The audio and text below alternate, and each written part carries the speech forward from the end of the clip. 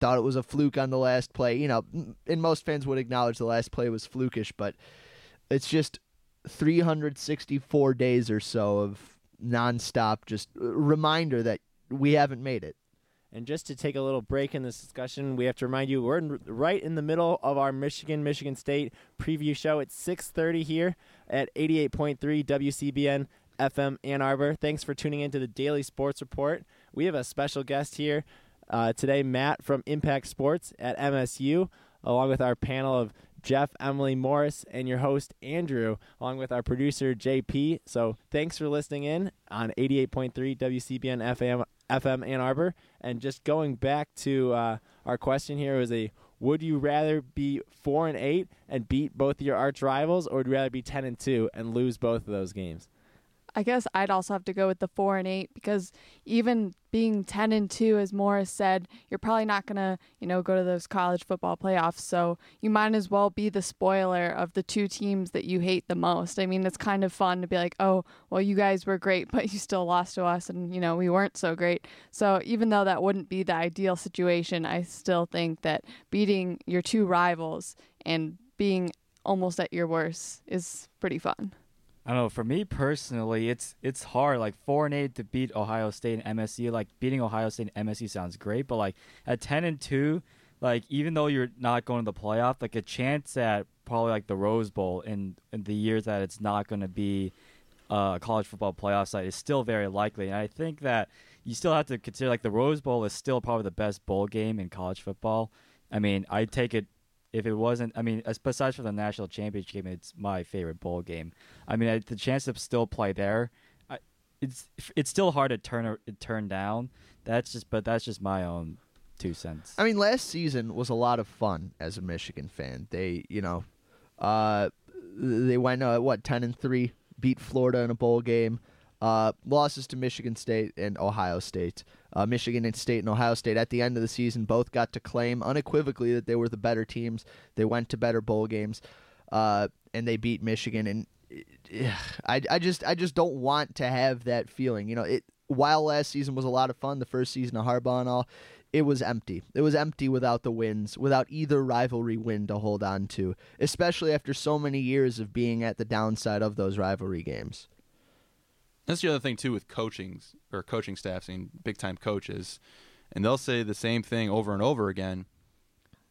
You can have success, but unless you beat your rivals, you're going to have those boosters chirping at you, because guess what those boosters do? They help with the recruiting process. They help, bring those top recruits in, and the boosters, obviously feed money for new stadiums, new, jerseys, et cetera, all that good stuff, traveling arrangements.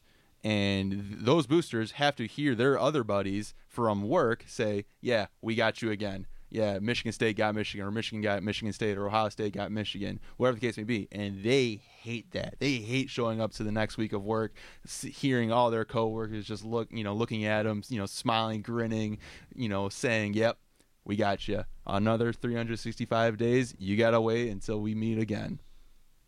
Yeah, I got to say, I already have it marked on my calendar. It's on my calendar on Sunday to make sure I shoot an email to my Michigan State friends from work. I got chirped all season. Counting your chickens before they hatch. I'm just.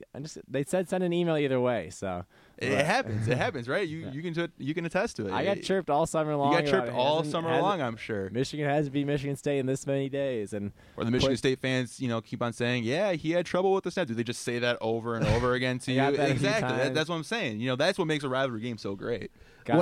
Playing football, like just throwing around a football with friends, anytime like they snap it to me, I'll bobble and pull a Blake O'Neal just because that is going to be forever burned into my mind. I don't know, man. I have a sick sense of humor. That is true. We've been with Morris for a long time, and we know that's true. So we're going to move a little bit more into the formal preview section of the show. And just a reminder, you're listening to 88.3 WCBN FM Ann Arbor, Michigan State preview here, and we got our special guest, Matt from Impact Sports. Once again, our listeners, happy to have you call in, 734-763-3500. So if you want to call in, share your thoughts, tweet in at WCBN Sports. We'd love to hear from you, but we're going to move in. First up, Michigan offense versus Michigan State defense. So we'll split this up amongst all of you over on the other side of the glass. Where can Michigan take advantage on offense, and what does Michigan State have to do to slow down the Michigan attack?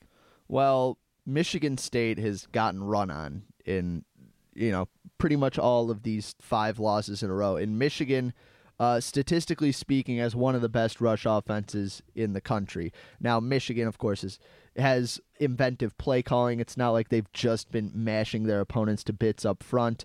But, Wilton Speight played great last game. It was against Illinois. It didn't have the rivalry game factor thrown into it. I still don't know if I trust him to be let loose and carry the offense through the air. But I think that Michigan's got a chance to just pound Michigan State into submission on the ground with their diverse array of running backs, with their jet sweep action, with Jabril Peppers in the Wildcat. It's as diverse of a running attack as there is, at least that I'm aware of, in college football. And I think it should be more than enough to move the ball. I can easily see Wilton Speight, though, having a great day, too, because I mean, just look at the stats from the Maryland-MSU game. I mean, Maryland's quarterback, who I think threw 15-something picks last year, threw for Perry Hills threw for 200 yards, 2 TDs on them. I mean, he looked pretty darn good. And actually, I watched that entire game. He looked pretty good. And so I think, as you said earlier, Michigan State's no-fly zone is not really the case anymore. I mean, they've given up a lot of passing yards this year, and it just seems like with its skilled players like Darboh, like Chesed, also Jake Butt, even Jabril, if you try to get him in the space like a screen pass, it just seems like they're going to have a lot of trouble. And I just could see, I definitely think U of M's going to try to win it through the ground game, but if they need to throw it, I don't think they're going to have too much resistance. Yeah, I agree. This could be Spate's breakout game. Have him move to the next level, and if he plays well against Michigan State, that's going to give him the confidence that he needs just to, like I said, go to the next level. And these more competitive games, he'll be able to complete some more important passes that he struggled on coming into this game. But I also would like to see Peppers throw a couple passes, and yeah, I think that would be exciting. Real quick, what's the perception of Jabril Peppers at Michigan State? Because everybody I've talked to seems to think that he's the most overrated player in the country. I like him. I really like him. I didn't know much about him until last year, and he had a very good year. And then this year, Coach Harbaugh just uses him and just uses all his athletic talent and his abilities. And what is it? How many positions has he played this year? Every single one, quarterback, everything. Yeah. During the weekly press conference, D'Antonio mentioned, he's like, if I guess he's going to play 5 positions, Coach Harbaugh is going to, he'll play him 6. So I'm just take the safe bet and say 2 and see what happens. He has a smile on his face because everyone knows he's a monster. He really is. And we're talking about the running game. I mean, since D'Antonio has arrived at MSU in 2007, the Spartans have outrushed the Wolverines by 854 yards total. So total they've rushed for 1548, and the Wolverines 694. So whoever wins the rushing battle has a very good chance of winning the game. And that's what it's all about. And Michigan is going to have to really establish that dominance up front and really push that defensive line around for the Spartans because, again, besides Malik McDowell, there's not that many, big guys that can really enforce their will on the Michigan State's defensive front. I think it was 2 or 3 years ago when we took the trip to East Lansing and Michigan ran for, I think, negative 38 yards or something like that. 2013, negative 48 yards. Negative 48, yeah. Michigan should try to not do that this game. I don't think they will. I'll put that as my bold prediction of the week that Michigan will have more than negative 48 yards rushing. But that was a lot of sacks. That was a lot of sack games, right? That was when Devin Gardner was Devin just Gardner on the ground. I don't think I ever saw him get off the ground. Right. His jersey was dirtier than the offensive line. It was greener than the Spartan jerseys, and the Spartans were wearing green. Right. And that's what this rivalry game is about. Like we keep on mentioning, it's being tough up front. Yeah. So is there any key area on this defensive line in this defense for the Spartans that they can take advantage of Michigan on offense? Can they really blow up some plays, stop some drives on third down, get these third down stops, get off the field, and get the ball back to their offense? Is there any key area you guys see either side, a weakness for Michigan, strength for Michigan State? Well, Michigan's left side of the offensive line has been recently revamped.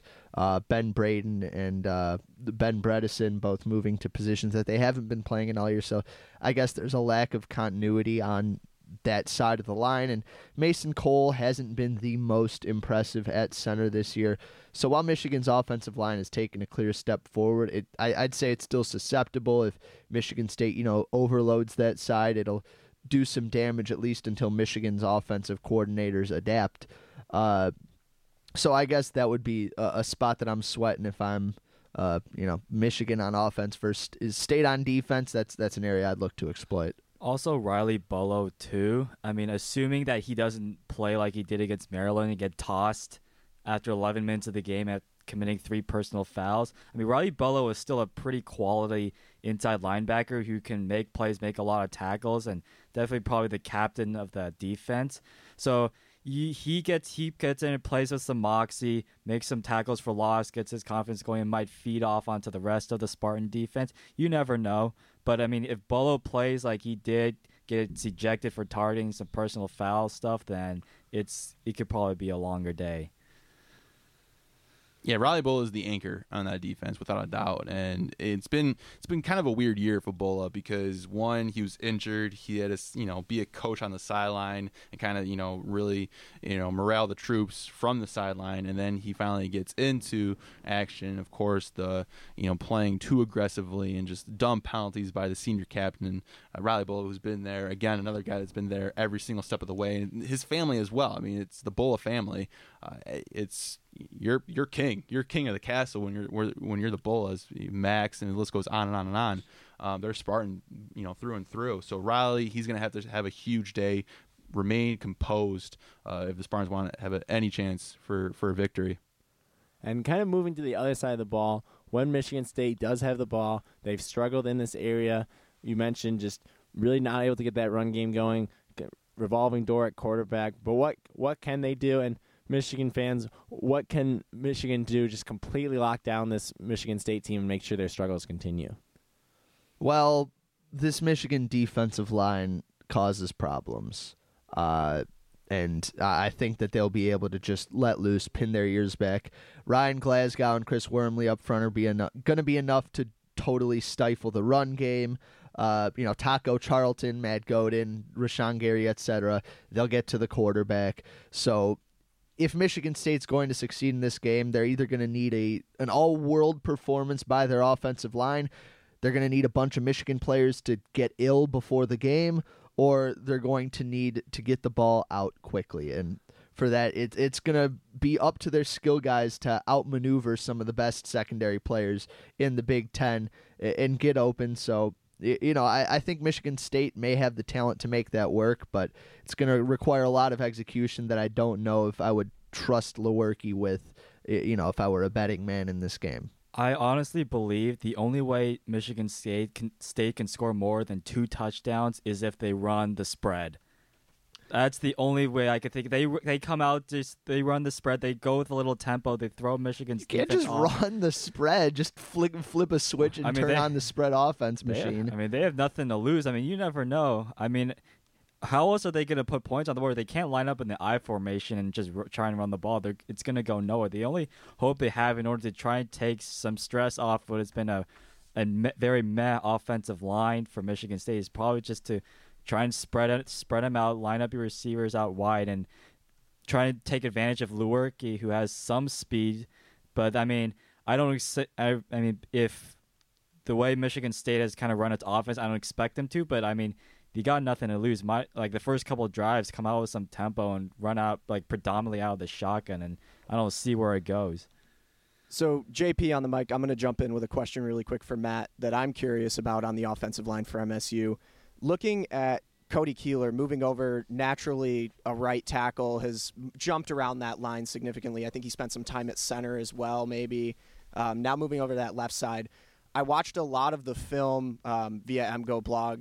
Always loved the film reviews week before the game. Did not look great trying to shore up that left side of the offensive line. And if I'm Don Brown, I'm looking at this myriad of different defensive schemes that I run against teams every single week. And I start to load up that left side, not just with Glasgow, Charlton, throw Mike McCray in there, throw Delano Hill in there. how do you try and protect Lewerke, especially on that left-hand side? Do you start to see more of a shift where you're just trying to run as many plays as you can to that right side, avoid that left blitz, maybe roll out? What are you trying to do if you're Mark D'Antonio, if you're this Michigan State offense?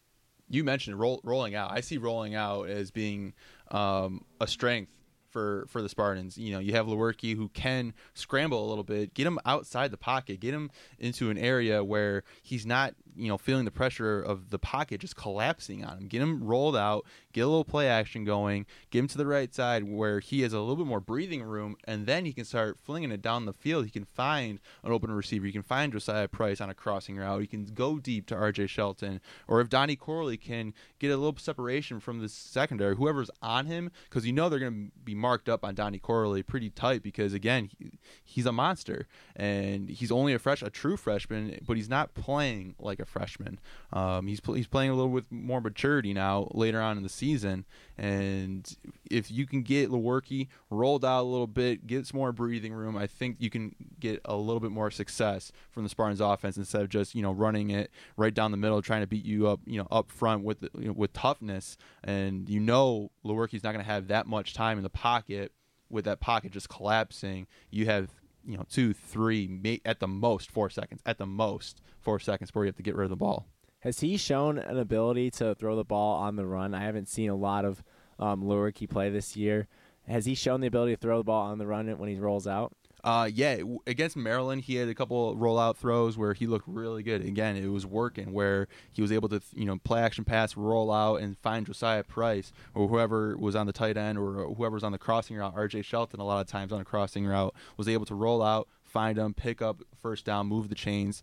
And the fact that the Spartans are not going to that more and more, that's what I feel a lot of fans, are questioning. It's, all right, let's go back to the run, first down, then it's, 2nd and 12, and that's not manageable. 2nd and 12, that's automatic passing down. Next thing you know, it's 3rd down, off the field. If you get Lewerke out of the pocket a little bit, switch it up, keep the defense on their toes, and keep them honest, they'll be able to successfully move the ball. It's just the fact that the play calling is so predictable time and time again. That's the thing.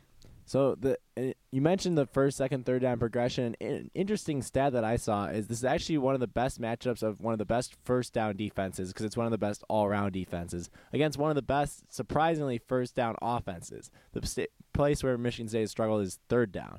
And so what are they doing on those 2nd, 3rd downs that even if when they are picking up solid gains, at least in comparison to the rest of the country on 1st down, that they're still having a really hard time on 3rd down to convert and keep those drives going. That push up front has been the biggest thing, in getting that extra shove to get your running backs, a little bit more breathing room to find a crease to pick up a first down. That's the biggest thing. You don't have the Donovan Clarks, you don't have the the Conklins and the Allens of the world where you can really impose your will and really dominate up front and push the pile.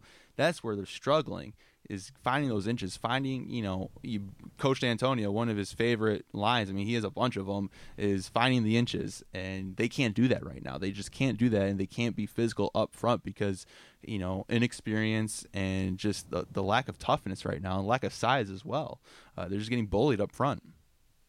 Who terrifies you the most?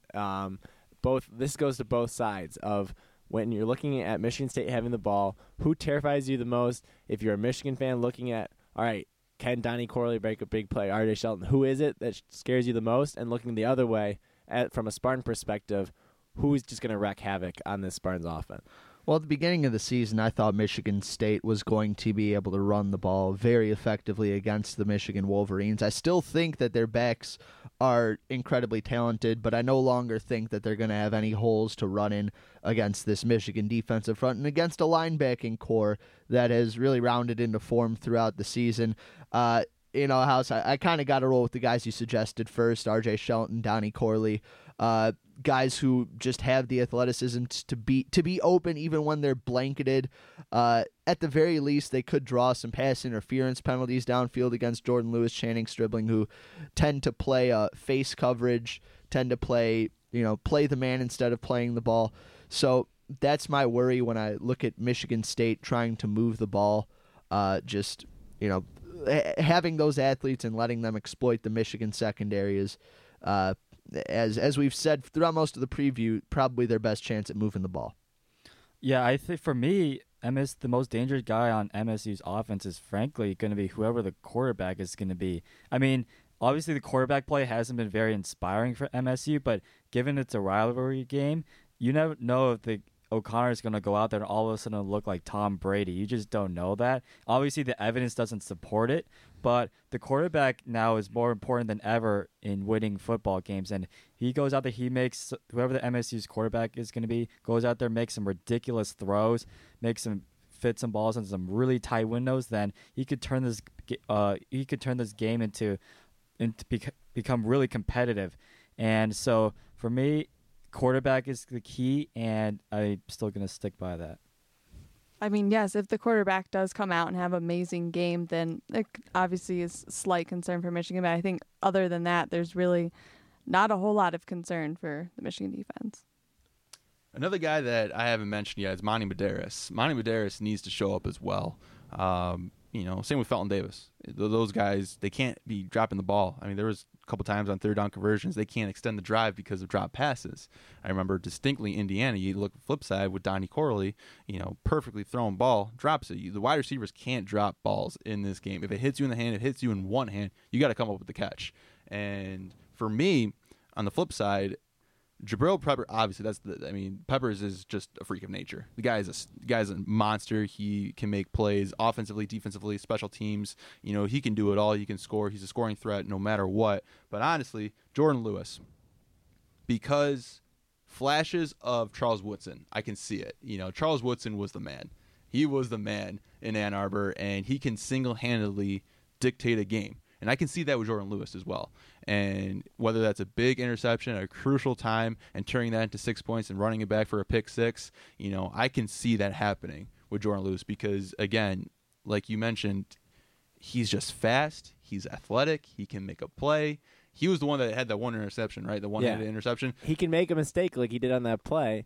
Time his jump and still come up with an interception. Not even the pass breakup, the interception. Right. And as soon as I saw that after the Michigan State game, I was blown away. I thought, oh my goodness, I saw the Charles Woodson against Michigan State when he had the one-handed pick along the sideline. I couldn't believe it. And that's the biggest thing is Jordan Lewis. You got to always know where he is on the field because if you make a mistake, you throw the ball, he picks it off, he can take it all the way for a pick six, and that is an ultimate game changer. All right, well, we're coming into the last bit of our show here, into the last 10 minutes, and we're going to go around the table, get our game predictions, all things considered, who comes away on top on Saturday. All right, I guess I'm first around the table, so I'll give it a go. Up until a couple weeks ago, I was terrified about this game. After Michigan State lost their first couple games, I thought this is a team that's undergoing a lot of turnover. Eventually they'll round into form. They're going to give it their best against the Wolverines, but they just kept losing. I don't think this Michigan State football team is very good. I predicted that BYU would go into their house and beat them pretty badly, and that's what they did. And at that point, I gave up on them really being able to put up a fight against this Wolverines team this season. I think the Michigan Wolverines are probably the second best team in college football next to the Alabama Crimson Tide. They're as complete a football team as I've ever seen at this university by a pretty long shot because I haven't been a fan for that long before I went to college. But Wilton Spate looked great last week, and he was probably the lone question mark on this team with a stacked D-line, stacked linebacking core, stacked secondary, great special teams play, good offensive line, great playmakers on offense. And this team really is the complete package. I think they're going to go out into East Lansing fired up, and I think Michigan is going to eviscerate the Michigan State Spartans in this one. I'm looking at a final score of 56-7.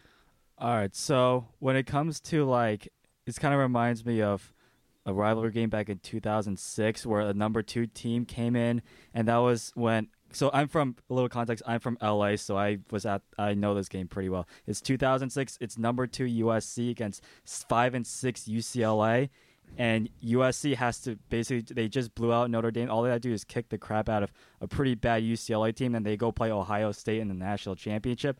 Well, they laid an egg, lost 13-9, and they went to the Rose Bowl and they had to go to the Rose Bowl in the end. So I can't take this game for granted because I was there. I saw that game, and I saw a clearly superior USC team that had where everybody on that team was an NFL draft pick, lose to a pretty pathetic UCLA team.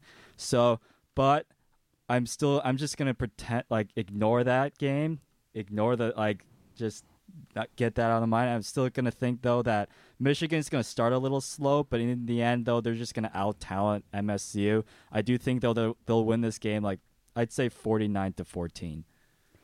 Okay, so I'm going to go with my score first. I'm going to say it's 38-7, and I'm giving Michigan State 7 because I think they're going to come out and they might strike first, and it's going to seem like an oh no, what's going to happen this year? MSU is somehow going to beat Michigan. Oh my God.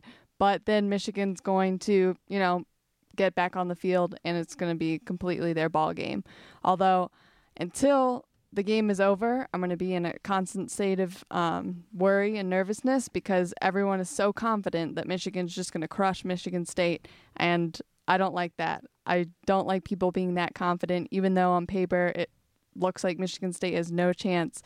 It's just that confidence sometimes that scares me, even though I know the team, Michigan, is not taking this for granted. But I don't know. The Free Press this week has been scaring me because I think they jinx sporting events. So that's my opinion. If Michigan loses this game, I think it'll be 10 times worse than the dropped punt. It would. Yes. Yeah, it definitely would. If there's one coach that can pull off an upset like this, it would probably be Coach D'Antonio. But I like the reference to USC because the USC actually went on to the Rose Bowl to play Illinois, right? Big Ten champ with that was Michigan. They went on to play was that 2006? Michigan. What was the Illinois year? That was the year after. That was the year after. Okay. There was too many Rose Bowls. Yeah, with Juice Williams. But I watching this team and seeing just the same mistakes over and over again. It might be close for the first quarter, maybe the first half. Rivalry game, a lot of intensity, a lot of fight from Michigan State and D'Antonio. But I don't see them. I can kind of see a similar situation where the Cotton Bowl last year, where it's just pure just fight in the first half, and then second half it's just a complete opposite, and Michigan will just continue strike after strike after strike, and just capitalize on every single mistake Michigan State will make, and just capitalize every single time. I can see Michigan score being around 42-7, some of that maybe 42-14, maybe, but I see Michigan pulling off the victory. Gotta say, I'm not as optimistic as you guys of the final score. I really think this will be a tight game, at least through the first half. There's going to be a few missed field goals by Michigan in that first half, a couple turnovers. It's going to start sloppy. I think Michigan State will come ready to play, as Emily mentioned, strike first, get out to that 7-0 lead. It's still tight game at halftime, about 14-10 Michigan. I do think Michigan will put them away in the second half. It won't be a dominating performance, but at the end of the day, rivalry games are about victories, not about style points. So I think they will get the victory. I think it will be a 28-10 victory for Michigan. Not pretty, but I think they will get the job done in the second half.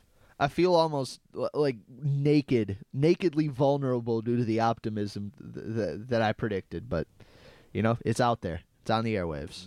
I got to say, with my final pick, I'm looking at this game. I'm going to spot Michigan State 13. I think maybe a poor throw from Wilton Speight puts you in field goal position. I got to give at least a touchdown for R.J. Shelton and for L.J. Scott. I think they're fantastic offensive players. Maybe they find a good play or two somewhere in there and beat this Don Brown defense. I also see Michigan having, good opportunities on the offensive side of the ball. This Michigan State defense has looked pretty weak, as we've discussed throughout the show. So I'm going to give the Michigan offense 42. So I'm going to go 42-14 in favor of the Wolverines, finally ending that streak, and back to Ann Arbor against tough Maryland team the following week. All right, well, that is going to wrap up our show. Thanks for listening in for our special 1-hour edition of the Daily Sports Report. Thanks for tuning in to our special guest from Matt, and thanks for tuning in to 88.3 WCBN FM Ann Arbor. For Jeff, Emily, Matt, Morris, and your host, Andrew, goodbye. I'll leave you with JP for a closing message. Just wanted to say really quickly from the sports department and the Daily Sports Report, big thank you to Pandora's Lunchbox for giving up their half hour tonight to make our show one full hour. If you're tuned in, we really appreciate that. And we hope it's been fun. Matt, we hope you enjoyed your time here, and it was great to have you. Thank you so much, guys. Good night, and go Blue. I find a lot of the things that they do amusing. Do you have any I think they comments? check themselves sometimes. But just remember, pride comes before the fall. WCBN, the student-run radio voice of the University of Michigan, licensed to the Regents of the University of Michigan to serve in the public interest of the people of the state of Michigan. For when the famous explorer Filter Antoine LaRue wandered into the swamps that were to become Ann Arbor, he had but one goal in mind, a radio station that would rise above all others, reach to the heavens, and enlighten mankind forever. So if you're loyal to Michigan, tune us in, WCBN FM Ann Arbor, 88.3 in Michigan.